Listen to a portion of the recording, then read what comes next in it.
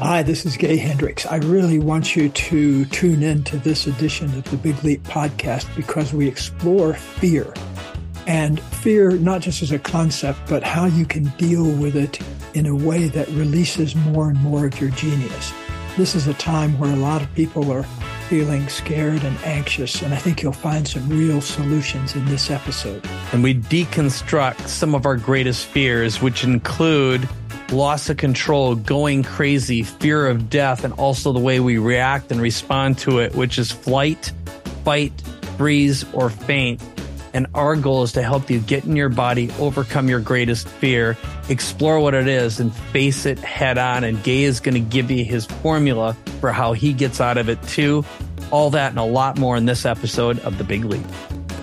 When I came out of the hospital, I looked down at my legs and they didn't look like my legs, you know? But pretty soon, I'm losing my mind and forgetting who I am. And I became I remember licking the linoleum at my grandmother's house when I was crawling. And I've never remembered that before. You know, William James said the schizophrenic is drowning in the same water that the mystic is swimming in. Yeah.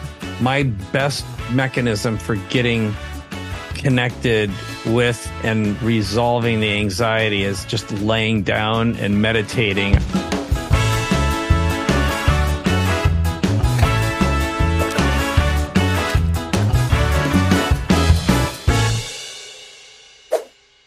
All right, Gay, you've had some really big breakthroughs happening for you, but they're different kinds of breakthroughs, unexpected breakthroughs. I do too, but this whole episode is about stopping the fear and anxiety that block genius from happening. So I'd like to hear, what does that mean to you? What's the interpretation of that? So we start with the proper framing first. Yes. Well, everybody I've ever worked with that has an upper limit problem that they're trying to break through, there's fear underneath that. And so anytime you're dealing with personal growth, you need to get to be best friends with fear because it's at the bottom of a lot of things that bother people. And just recently, the reason I think this is a timely topic is, I don't know if you've noticed this or not, but a lot of people seem to be having a lot more anxiety and fear. Maybe it's the political Sturm und Drang that goes on all the time or whatever it is, but it seems like I hear more people talking about anxiety than ever before. And certainly nowadays, too, there's tremendous number of pills you can take and things you can do for anxiety. We want to approach it from a different place, though. I want people to understand their fear and be able to deal with it so deeply that they can hotwire around the need for any medications or anything like that. Because if you really know what fear is about, it's really no big deal. It's just something that you need to take care of. And so I want to talk about what you do to it and with it in order to let your genius break through. Because fear is always the thing that's right in front of you that needs to be cleared up in order to have your genius break through. So that's the general subject. And so I want everybody by the end of our conversation to have a lot more tools about how to deal with anxiety and fear in yourself and other people around you, especially how it relates to upper limits and blocking of genius. So that's the playground. Yeah, I like that. And I think one of the things that I'd like to do is an exercise with you today. So I'm going to have you put on your therapist hat.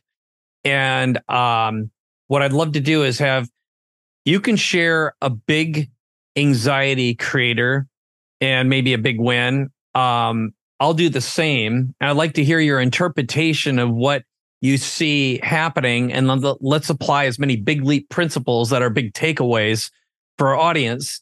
And I also want to comment on your framing because when you just said lots of people have more fear, more anxiety than ever before, and there's lots of medication. One of the things that I've noticed is I'm really paying attention these days to people's addictions. And I think there are more hidden addictions, at least that I'm noticing than ever before. And I talk to a lot of people, and I'm surprised at the number of people who are perfectly functional, seemingly functional. But when I have the real conversation with them, I'm astonished at how many medications and chemicals they regularly use.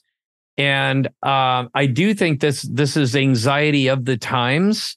And maybe it's always been that way in terms of the addictions and the chemical usage, but not to my world. At 57, I'm learning a lot more about what people are addicted to that they've hidden from others. And the second side of that is, and these are like using ketamine. They're basically fully functioning alcoholics, or tons and tons of marijuana use, especially out here in California. But in most states now, it seems it's just prevalent. You know, you're driving down the highway and constantly smell weed, even on the highway, you know. And I felt the same thing. I was just recently in, I went to Sundance for a longevity event. I know I was there. I was surprised at how much weed I smelled in the Salt Lake area. Maybe I shouldn't be, but I was. And also in Colorado, which I know it's obviously legal, but it's just, and Minnesota. I was just in Minnesota not that long ago. So I think that there's, it is a sign of the times. And I think all this pressure, cancel culture, and there's no question. I just came back from a big health event. It was JJ Virgin's Mindshare event. And the buzz and talk about all the residual anxiety, depression, fatigue that the integrative doctors all believe was caused by the treatment of the lockdown disease. Okay, I'm not going to say the word in our interview here in case we get blocked, but there's no question that the general belief is there are profound effects from the medications and the treatments that were used. Yes. Well, no question about it. As it happens, I've become a recent student of my own anxiety because our listeners and viewers will remember that I broke my femur this spring, and I'm still receiving treatment and in rehab for it. I use a walker around the house. I'm making a transition to a cane, but I had never, until I had that freak accident and fell and broke my femur, I was not aware that I ever had a fear of falling. But since then, I had to go through. I mean, I would be trucking down the hall on my little walker, and I would be visualizing possible ways I could fall and how to prevent that. And I mean, my mind was way out in front trying to practice what would happen. And I had never seen that aspect of myself before. Part of it may be due to the fact that I'm 78 years old, and one of the major causes of death in people my age is falling down. And maybe, I haven't looked up the stats, but certainly major number of people get wounded and die each year from falling down and having complications of surgery or hitting their heads. That was one of the things in the hospital. People would come by and ask me, and they must have asked me half a dozen times, when you fell, did you hit your head? And as it happened, I didn't. So many people were concerned about the secondary effects of that. So I've been kind of studying in myself what to do about that, because part of it seems like a natural thing to do. My mind would be looking for solutions everywhere. But there's a lot more of it, more fear and anxiety in my body that just relates to physical things than I ever felt before. Just today, for example, I drive myself now, and I was driving down to Ventura to have the surgeon take some x-rays and give me my 300-mile checkup or whatever it is, 12 weeks or 16 weeks or something like that. Yeah. And but I was just noticing that so many of my thoughts had to do with not making a mistake on the physical level. And so I'd like to do that without the fear, but maybe the fear is a natural component. But as I've kind of been with the fear more, it's receding and more like a heightened awareness, something like that. So but it's unusual for me to walk around feeling scared, because I've done a lot of work on that in my life way back in when I was first discovering the upper limit problem and everything. Every time there's an upper limit, there's a fear underneath it. So I studied lots of fears in myself and other people I worked with. So I'm really comfortable and knowledgeable about that whole area. But then a big fall when you're 78 awakens a whole new flurry of anxiety. Yeah. Well, it's sort of like to have your mobility taken from you like that when it's out of control. And I know I've been doing these longevity experiences where we bring folks in for full body scans, brain scans, cancer scans, all that stuff. And the stats on this are 80% of all adults over the age of 40 have an undiagnosed asymptomatic health condition that will turn into a disease that will most likely cripple or kill you.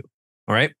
And when I brought 18 people in, 5 out of 18, and these are really healthy, active people, one of them had an undiagnosed asymptomatic brain aneurysm that would most likely kill him. A 32-year-old had a chunk of calcium that is the same thing that it's a widowmaker, basically, that killed his father and grandfather at 49, completely undetected.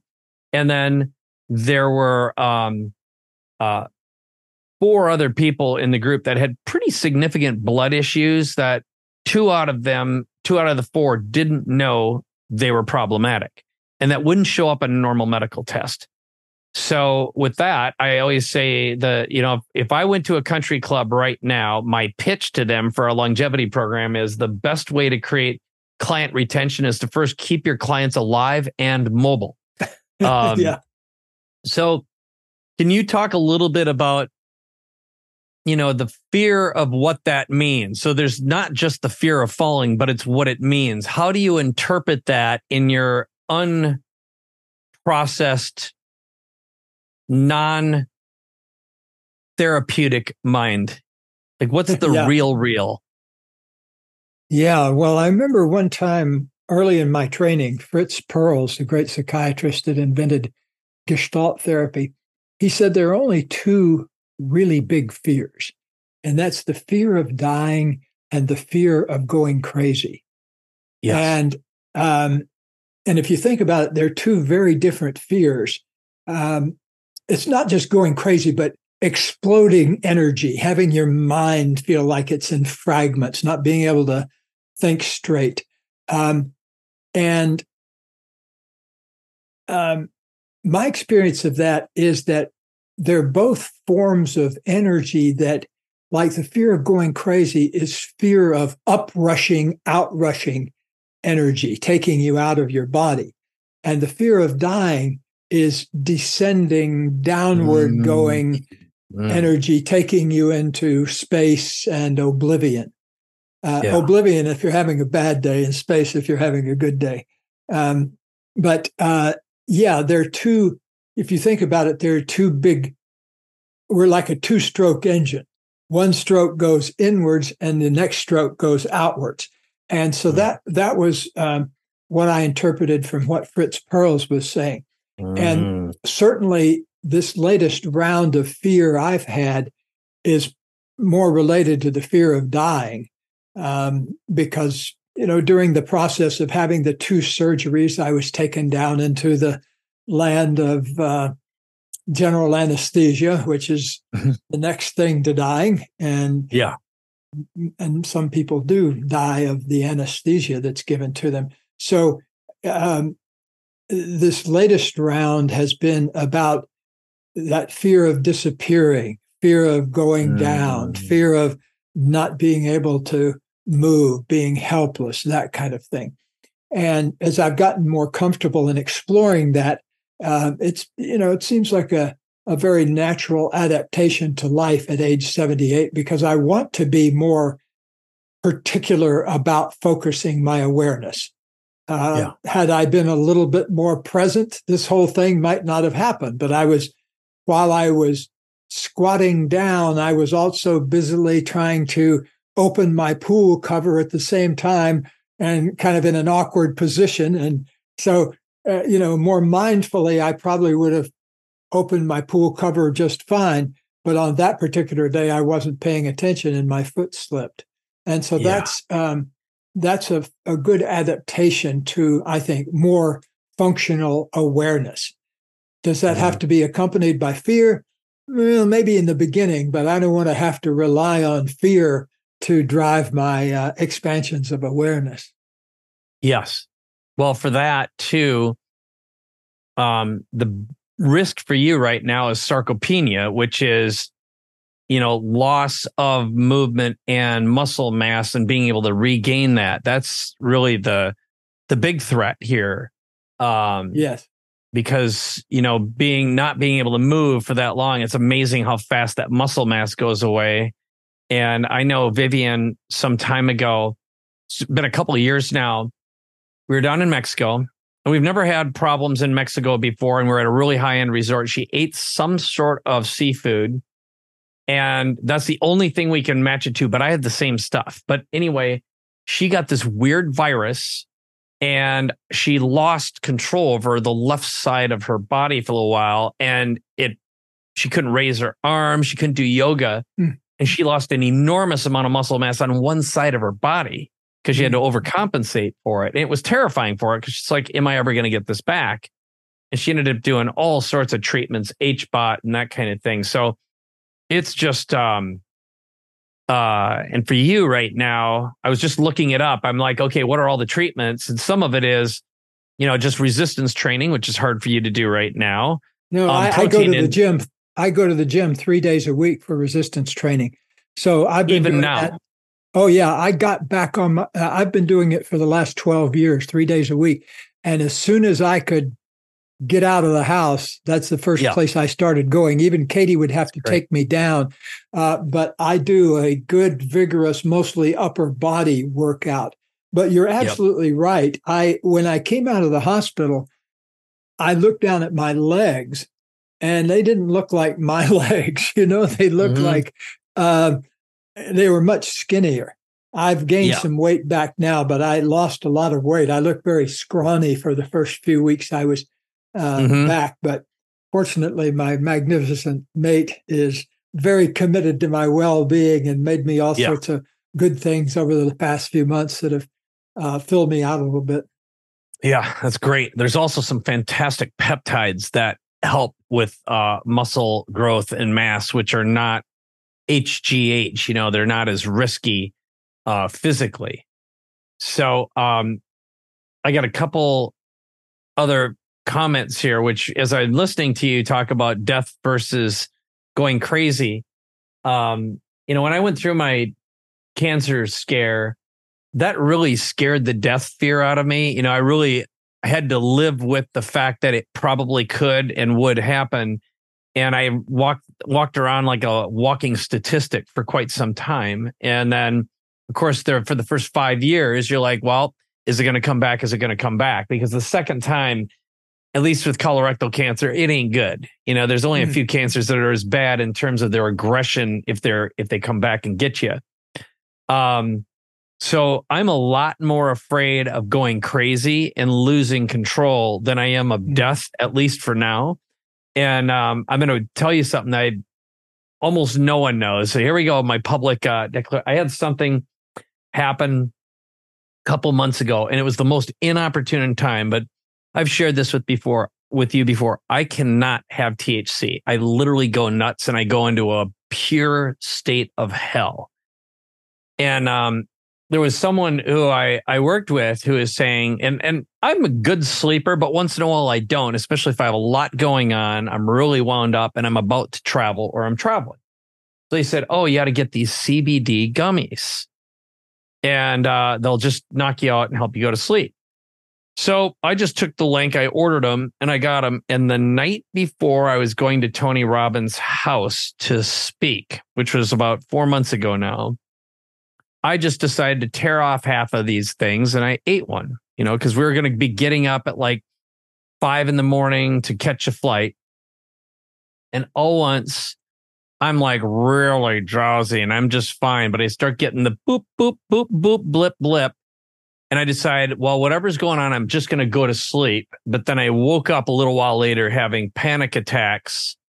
And it's clear that whatever this was clearly had THC in it. And I later found out it was 100 milligram THC gummy, which is a lot. And I took half. But pretty soon, like, I'm losing my mind and forgetting who I am. And I became like, I remember licking the linoleum at my grandmother's house when I was crawling. And I've never remembered that before. And all once I started going backwards, like pre-birth, became fundamental particles of the universe. I remember seeing what I thought were like atoms rolling around. And then I I mean, it was a total death experience. But when I popped out of that, that was the pleasant part. All once I thought I was going to die. And then I was becoming suicidal and murderous at the same time. Like, dark energies were telling me the only way out of this is you're going to have to go out and kill people. I mean, it was that kind of danger. And I woke up, Vivian, I'm like, and I had been going upstairs, taking cold showers, doing push-ups, jumping up and down, doing jumping jacks, just trying to stay in my body. Finally, I woke her up and I said, just talk to me, keep me conscious, keep me awake. Here's what happened. And I'm rising out of this cycle of hell. And eventually I was like, I got to get out of here because I was going to be a danger. I said, call the cops and call an ambulance. I'm going nuts. And in between those severe panic attacks, she's biting me to keep me conscious and awake until they finally arrived. And I said, put handcuffs on me. You know, like, I locked myself in a bedroom. I mean, it was bad. So they ended up taking me to the hospital, gave me some lorazepam. And 2 hours later, I'm on a flight. And the next morning, I'm speaking at Tony Robbins. Yeah, you know, it was good like, old lorazepam. Oh my God. So I did. The good news is I was fine. I've been fine since. Like, when that happened to me when I was 18, I was having panic attacks for years, having flashbacks. And at least this time I was more mentally prepared for what I didn't know then, what happened to me. Now I know it was, you know, just clearly some sort of a reaction. But the point of all that is I've basically experienced what I think is going completely crazy, insane, and losing control and drifting out of a state of consciously knowing who I am and having an identity. And then I know now what it's like when you see crazy people walking down the street, bobbing up and down and moving a certain way. It's what I remember doing is it's sort of like I have to follow a pattern, because if I fall out of that pattern, something horrible is going to happen and something's going to die, or I'm going to die, or I'm going to be stuck here forever. It was that thought process. And then it would start again. And my brain was telling me I've been looping in the same place for all eternity, and I'm always going to be stuck here, except I'm going to be conscious while it happens. And it was just hell. Wow. Yeah. All right. Well, I'm glad you that, bounced Gay back Hendricks. from that. Yeah, me too. I don't ever want to remember that again, but it's happened. Like, I've accidentally gotten a contact high before from being in a room full of weed, and I start having bad thoughts. So I'm triggered really, really quickly and easily. Yeah. Well, with something like that, that's a clear, allergen. The number one strategy is avoidance. Of course, that's number one. For the rest of my life, I don't need to be remembered again. No, William James said the schizophrenic is drowning in the same water that the mystic is swimming in. That if you kind of learn to go with that dissolution into space, sometimes you can get through that organically, but it sounds like, there are basically only a couple of big issues that drive people. One of them is control. And control is a very big thing, because if you think about it, what was your first training on this planet with control? It was toilet training. And that's hardly any fun for anybody. And if you're in a crazy not family, being naughty, but that'll be it. I think I was probably trained to not be naughty before I was actually toilet trained and conscious of it. But yeah. So learning to control is such a big thing that later on in life, a lot of people say there are two big issues. One is approval and the other is control. In other words, that way down inside ourselves, a lot of our early learning about control affects us for the rest of our life. And so does our early learning about how to get approval. So one person, like my trainer, for example, he got abandoned when he and his brother got abandoned when he was a teenager, 11 years old. His father left him and his brother with his sister and said, "I'll be right back." And turned out it was 11 years later, because where he was going was to prison. And so, but one of the brothers became a trainer, successful person, has many well-known clients such as myself.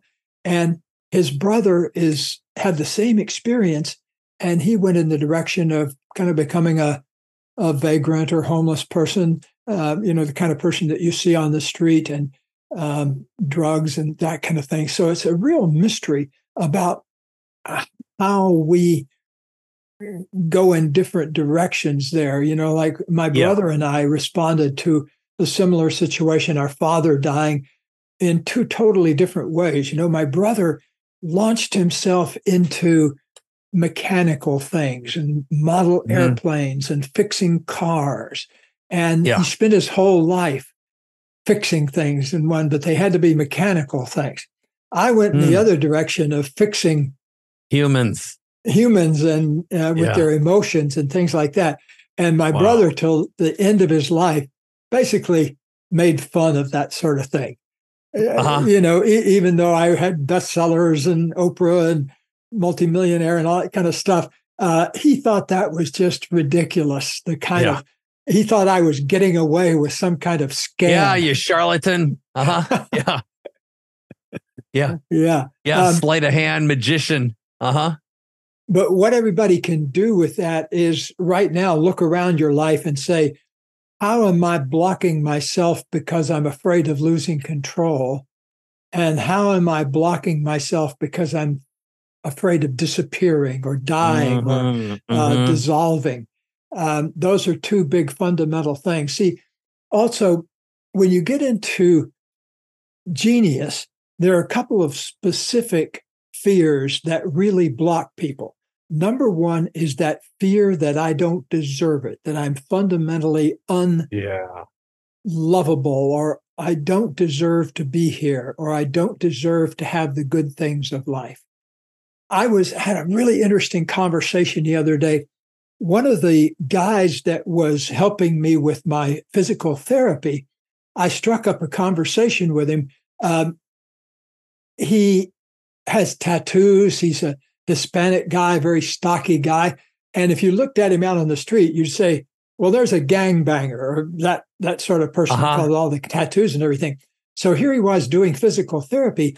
And I struck up a conversation because he was studying philosophy at the local college. And he asked me what my degree was in. And I said, psychology. But he said, do you know anything about philosophy? I said, a little bit. And he brought up the subject of the Stoics, like Epictetus and Seneca and people like that.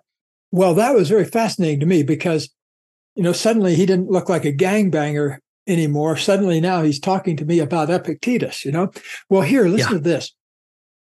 He grew up in a family where basically everybody was a criminal. And everybody had this disadvantaged past, and they were, had come across the border illegally. And so they had all of these strikes against them. But listen to what this guy did. Oh, I forgot to tell you. I invited him over to have a cup of coffee after I got out of the thing. I said, come by sometime and I'll give you one of my books and inscribe it for you, and we can talk about philosophy. So he came over for coffee last week, and he told me that when he was 15, he'd already been busted a few times and gotten tattoos and everything like everybody else in his family. And one day he had a out of nowhere realization. He said, wait a minute.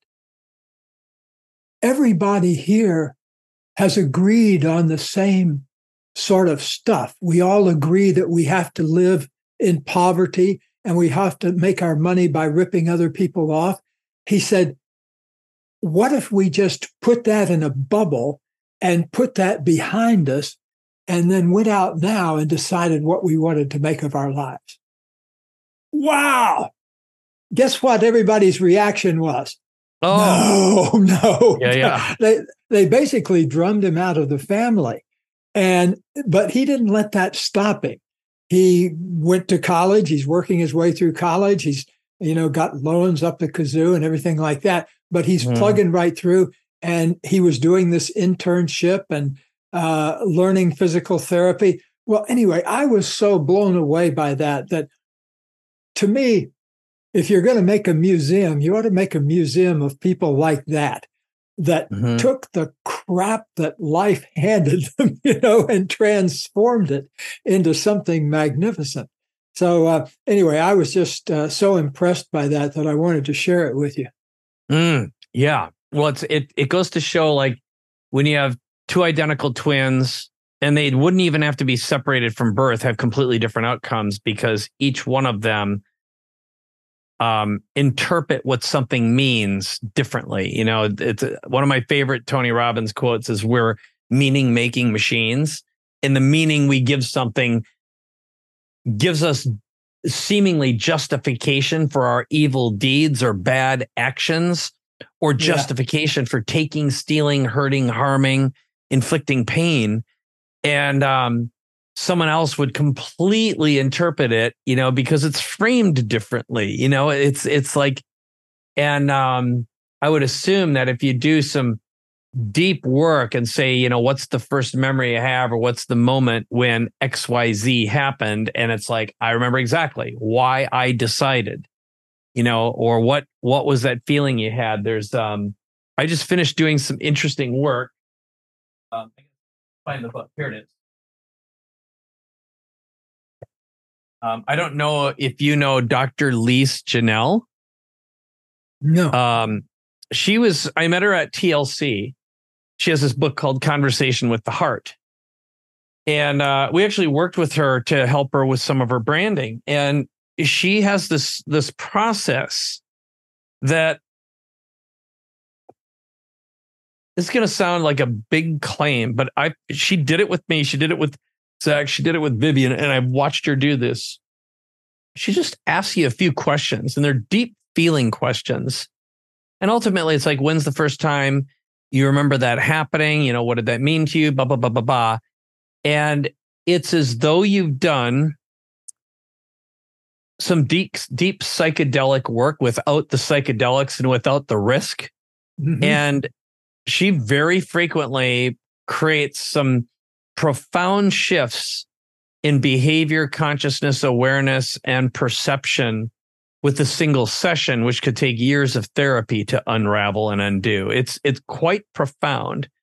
And some of her stuff is derived. She partners with John DeMartini.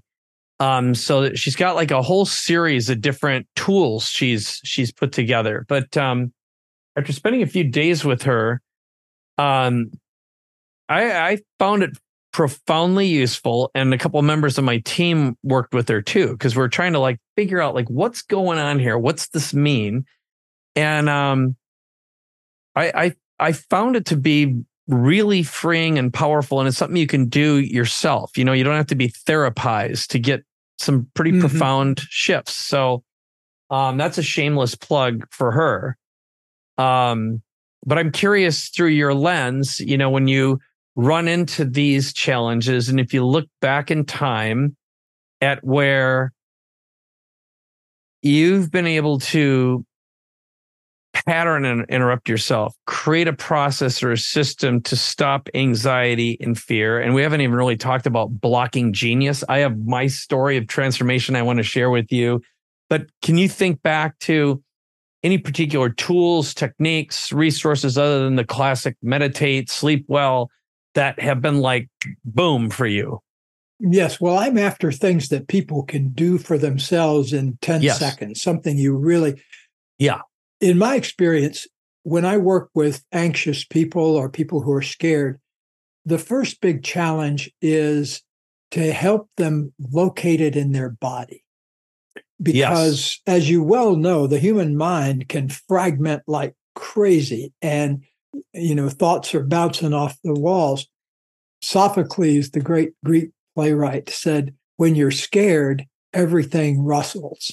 So, you're scared and everything out there looks like it's scary. And you can kind of see how that evolved over the millions of years because, when an animal gets scared, it only has a few strategies. Lee, run like crazy. Fight back. Flight or fear. Freeze, flight or fight. Freeze or faint. The 4 Fs. Fight, flee, freeze, or faint. My cat yesterday, we gave her a bath, which she doesn't like, but she has to have once a month.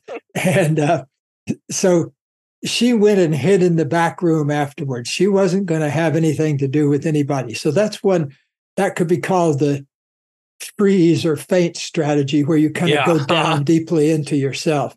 But there were times during her bath where she, did a little bit of fighting too. But think about which of those modalities you tend to do when you're scared. Do you kind of make a snappy remark or say something sarcastic? Yeah. That would be in the fight mode. Or do you pull back and hide a little bit and swallow whatever you're thinking or feeling? That would be the flight mode.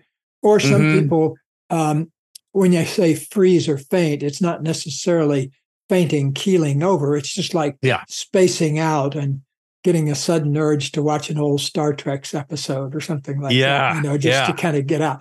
But see, what you got to do with fear is feel it in your body. That's number one, is to get down into your body, because the moment you locate it, it becomes no longer an amorphous, fragmented thing. You say, oh, I've got a tight belly, or, oh, I've got a bunch of roiling feelings in my belly, or, oh, I've got kind of a escalating feeling of panic in my chest. But as soon as I can help people get down into their bodies, everything works a lot differently. I had a physician call me a while back, a fellow that I'd known in graduate school, and I'd kind of lost touch with him. But he called me having a panic attack, actually. And as I was talking to him on the phone, finally what did it was when I was able to say, and exactly where are you feeling that in your body right now? And finally he got down to the place where he could name, okay, I got this very tight feeling in my chest, and I've got a very butterfly feeling, like a bunch of dancing butterflies in my belly. And so when you're able to come down into the physical sensations of fear, that's often the first step. Also, it's important, as soon as you can, to name your fear.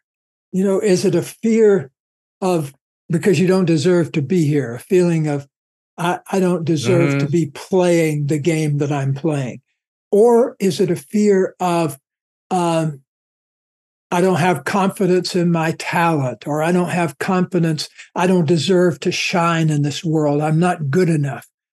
So lots and lots of people have a fear that can be named.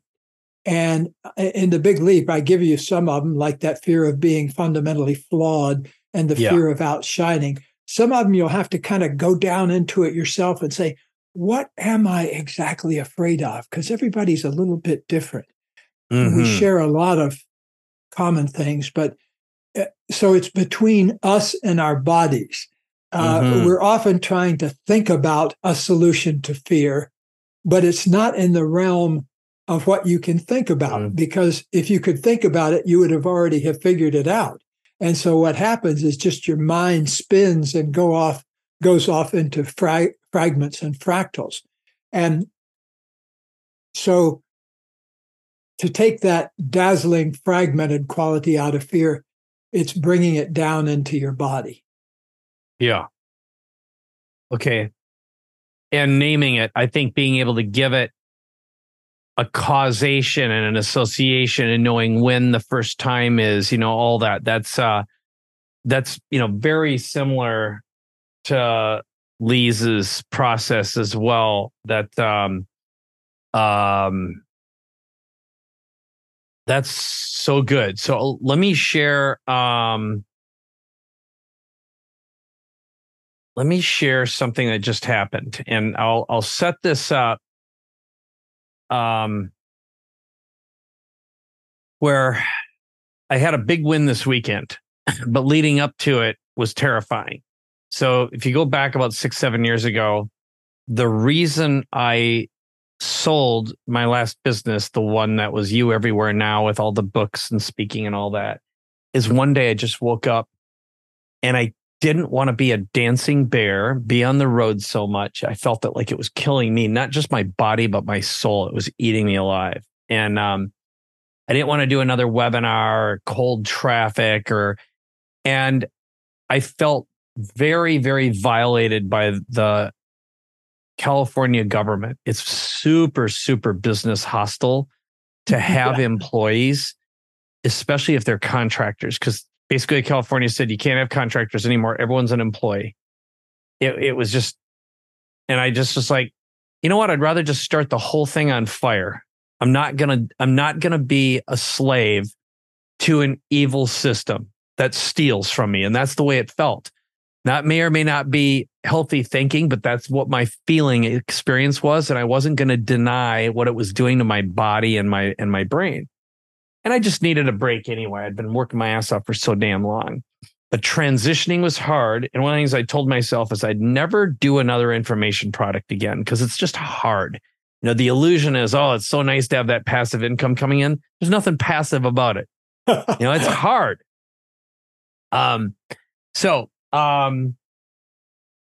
What happened though, and I know that one of the most powerful tools that I have on myself is a risk of reputation, fear of losing reputation, but also it's hard for me to say no to people I love. So I got a call. I'll just use the names because she won't mind that I'm sharing this with from JJ Virgin. And she said, I really want you to come and teach AI to my Mindshare event, which is our big mastermind. There were going to be 400 people there. And a lot of them are like integrative doctors and that kind of thing. And, she's like, what are you going to sell? And I wasn't going to be able to really promote or market my big ticket thing. It's really high end and expensive with this audience. And I thought, against my better judgment, we created an information product. So it's basically AI for healthcare businesses. And so I went to work and created this whole presentation and a demo. And, the price of this thing is fairly high. It's $7,500. But I was going to be like, I'm not going to do a cheap thing. I got to do something that's really good that I feel good about. And that's usually like significantly higher than a typical information product. So, and I had a couple speaking opportunities. And the first two were ones where you couldn't have an offer. It was pure teaching. And the third I could pitch, but I only had 30 minutes.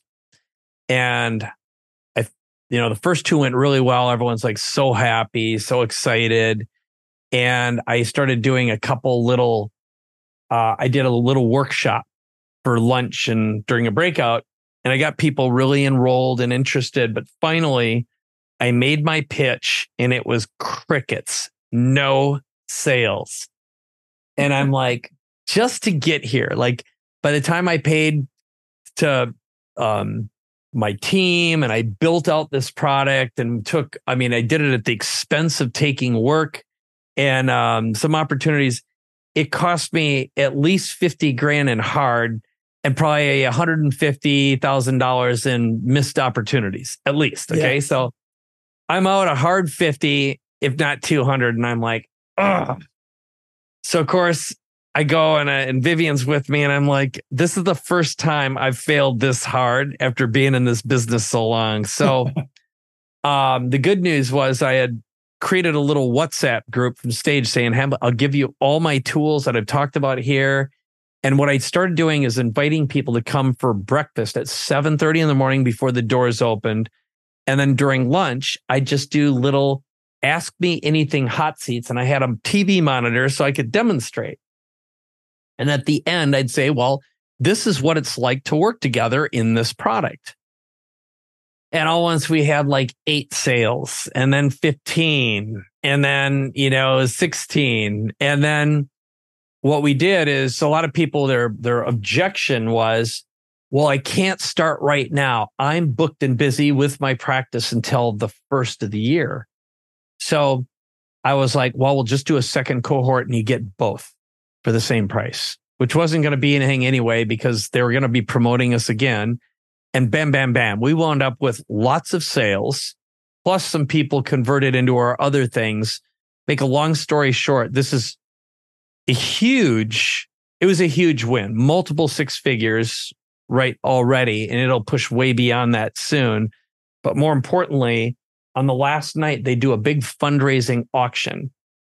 And they auctioned me off to spend a day, and all that money went to a nonprofit. And we raised $100,000 for this nonprofit. So it was I think it was their biggest nonprofit collection of revenue.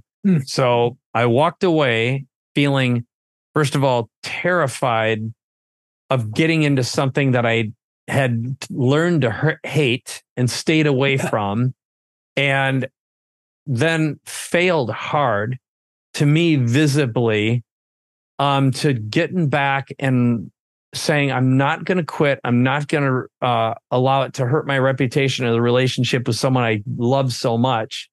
And I can't let myself down. So the bad thing was I didn't get a lot of sleep. The good news was we turned this thing around, and it was like Lazarus from the grave. And all of my conscious fears became tools to overcome some of my most feared weaknesses. And I know consciously, like in my dreams, I feign or faint. I disappear. But when I'm met one-on-one, I fight. If I'm in a group, my reaction is flight. I'll just stop in place, and I'm like, don't look at me, don't look at me, don't look at me. I don't want to be that one. So I know in a crowd, I'd be a coward. If I'm cornered, I fight. In my dreams, I faint or freeze, and in this real life, I couldn't do any of them.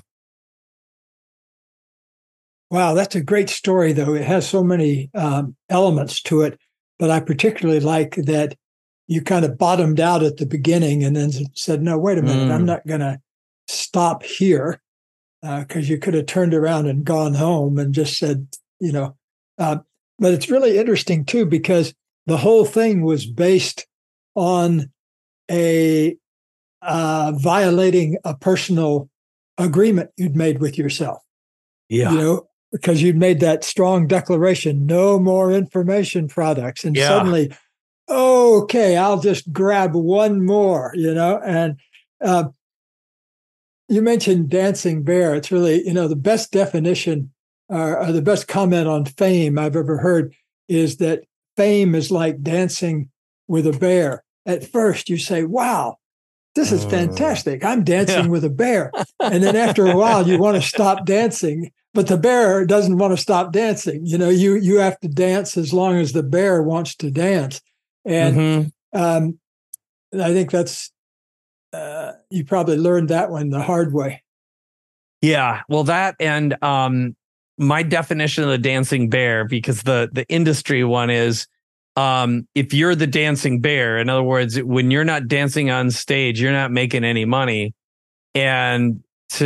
But once you are a dancing bear, there's something very attractive about it. Like this year, I opted and accepted going on the road because I was at the right place, the right time with this AI message, and so many big names reached out to me and said, "Will you come speak to my audience?" And it's hard to say no to Tony Robbins or Peter Diamandis or Dave Asprey, and because it's such a powerful stage. And I understand why rock stars become addicts. And because that love and that outpouring is support.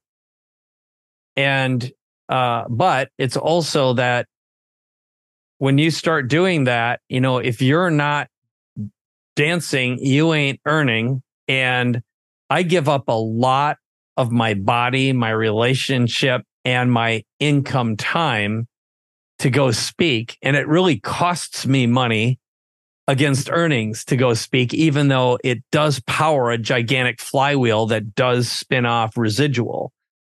Yeah. But and you know that. I mean, you had to do it back before there was the internet for a long time. I did for a little while, but yeah. It's well, in the old days, or the really old days, when I first started, it was put all your books in the trunk of your car and go out and hit little radio stations and things like that. It was, and Wayne Dyer was out doing the same thing. He would be out there in some little radio station in Nebraska or someplace, with his books in the trunk of his car, and he'd speak on the radio and then go into town. I know. His is my favorite story of that. Yeah. Yeah, I did the same thing. I had my girlfriend in my VW bus, my camper bus, and I'd load a couple of boxes of my books, and we'd go out and turn a vacation into a road tour. I'd hit every little TV station or newspaper along the way. We're drifting away from our central subject of fear, though I want to say a few more things to kind of wrap it up. Yeah, sure. When I was talking about get down in your body, that's the number one thing I want everybody to get out of this, because you'll never solve fear up in your head. You solve it by being with it down in your body and learning how to not hold it separate from yourself.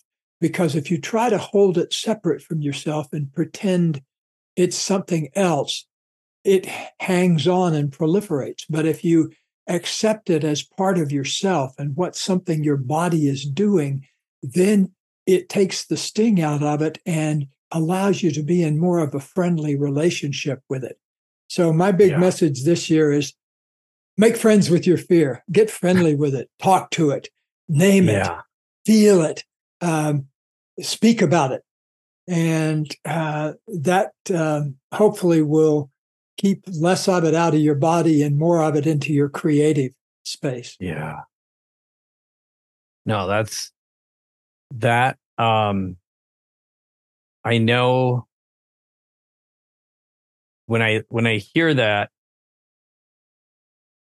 that's precisely where I went with all of this. So getting back to what happened, like all the anxiety I was experiencing, my best mechanism for getting connected with and resolving the anxiety is just laying down and meditating. I go into a semi-conscious state. It's like right before you fall asleep kind of a state. And that's when I can let all that go. And spread out into space, kind of. Yes. Say, pardon me, Mike, I'm going to have to let my cat out here. So no, how about pausing for a moment? She's no problem. Got bathroom on her mind. So let's bring this ship home, and let's give folks the step-by-step if we can. I like ending with some action steps on how to let this go. And my interpretation of what I've heard is really just finding out where in the body you feel it, and take us through the process.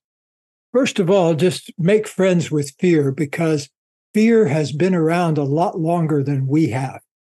Long before there was Homo sapiens, there were other folks like us. They were shorter and had different shaped heads and things like that, but they were enough like us that they're in our history. And you can imagine the fear that those people had.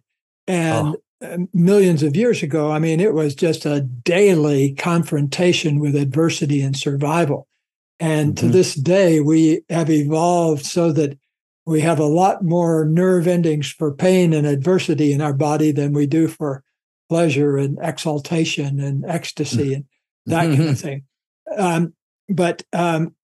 So make it your friend. Understand that it's part of life. And actually, I think that when you really allow yourself to feel it and be with it and accept it and love it, it's a great teacher, because it will tell you also where your upper limits are and where you need to break through and express more genius. So think of fear, instead of something scary and bad, think of it as a signpost to your genius.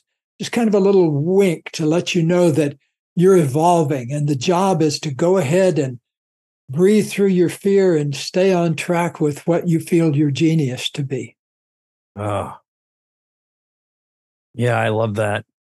My version that I use myself and I've used now for other people is find a way to reinterpret that and reframe what it means to you, and also find out what your greatest fear of loss is and turn it into your greatest source of power. So in my case, it's loss of identity. It's loss of intimacy. In a way, at its rawest, rudest level, it's fear of banishment and fear of abandonment. And I lean into that and I say, how can I find my power in this deepest moment? And then how can I create and innovate my way out of it? Because those are my superpowers. That's my unique ability. And also, for me, my zone of genius. And I know that if I turn my brain on and I sleep solve. So I create an intention before I go to bed, and I dream into how can I create a dream solution and wake up with the answer that overcomes this. And my subconscious goes to work and I dream about it and how I turn that into the power. And I made this really okay. Because again, my pain that I had with the info product and creating and getting back in this game was to spend my time creating something. And then I solve things by performing the solution. So I built a story that would excite me, and I knew it excite an audience to get them to see a bigger, brighter, better future, a better life for themselves with me as their guide, not as their savior, but as a partner. And it was hard. It took me a long time, up until 48 hours before I walked on stage. I didn't know what the hell I was going to do or what I was going to say. But I let the pressure, it was a pressure box. And I know when I go back over 20 years plus now, that's what I've been able to do every time. And just know that it always works out and it's always going to be fine. And when you listen and innovate and spend your time in the muck, I was talking to a young entrepreneur right before we got on today who I've been mentoring, who's in his 20s. And I said, you got to put your fingers in the pig manure. You got to be willing to get really stinky fingers. And it's in the dirt. It's in the pain. It's in the stink that the solutions show up. So that's interesting that you should say that. One of my favorite quotes from Ben Hogan, the great golfer. As you know, I'm an aspiring golfer. And, yes. And they were always asking Ben Hogan what his secret was. And he said, the secret's in the dirt. Dig it out like I did. That's right. That's right. I love that. Well, I think that's a great place to stop and end. So any other last minute thoughts before we wrap this one up? Fear can be your worst enemy, but once you learn to breathe and let it through you, it can be your best friend. Wow, I agree completely. All right. Well, here's where we'll bring it home, which is you've been listening to another episode of The Big Leap with the great Gay Hendricks, and the always happy to listen to the wisest man he knows, Mr. Gay Hendricks. And this is Mike Koenig. So if you know someone who's dealing with some crazy anxiety, some crazy fear, and you think that listening to this or watching it can make a difference, make sure you send a link. And we always appreciate those 5 stars and those great comments on iTunes or whatever platform you're watching or listening to this is. And Gay, I'll give you the final word. Yes. A lot of people think that FEAR means false evidence appearing real. And that's not a bad way to look at fear, too, because when you're scared, like Sophocles said, everything rustles. Oh, I love it. All right. Well, thanks for another great episode. And thank you for being with us when we get to just do what we love to do, which is talking to you and exploring experiences, feelings, and how we can reach our next big leap.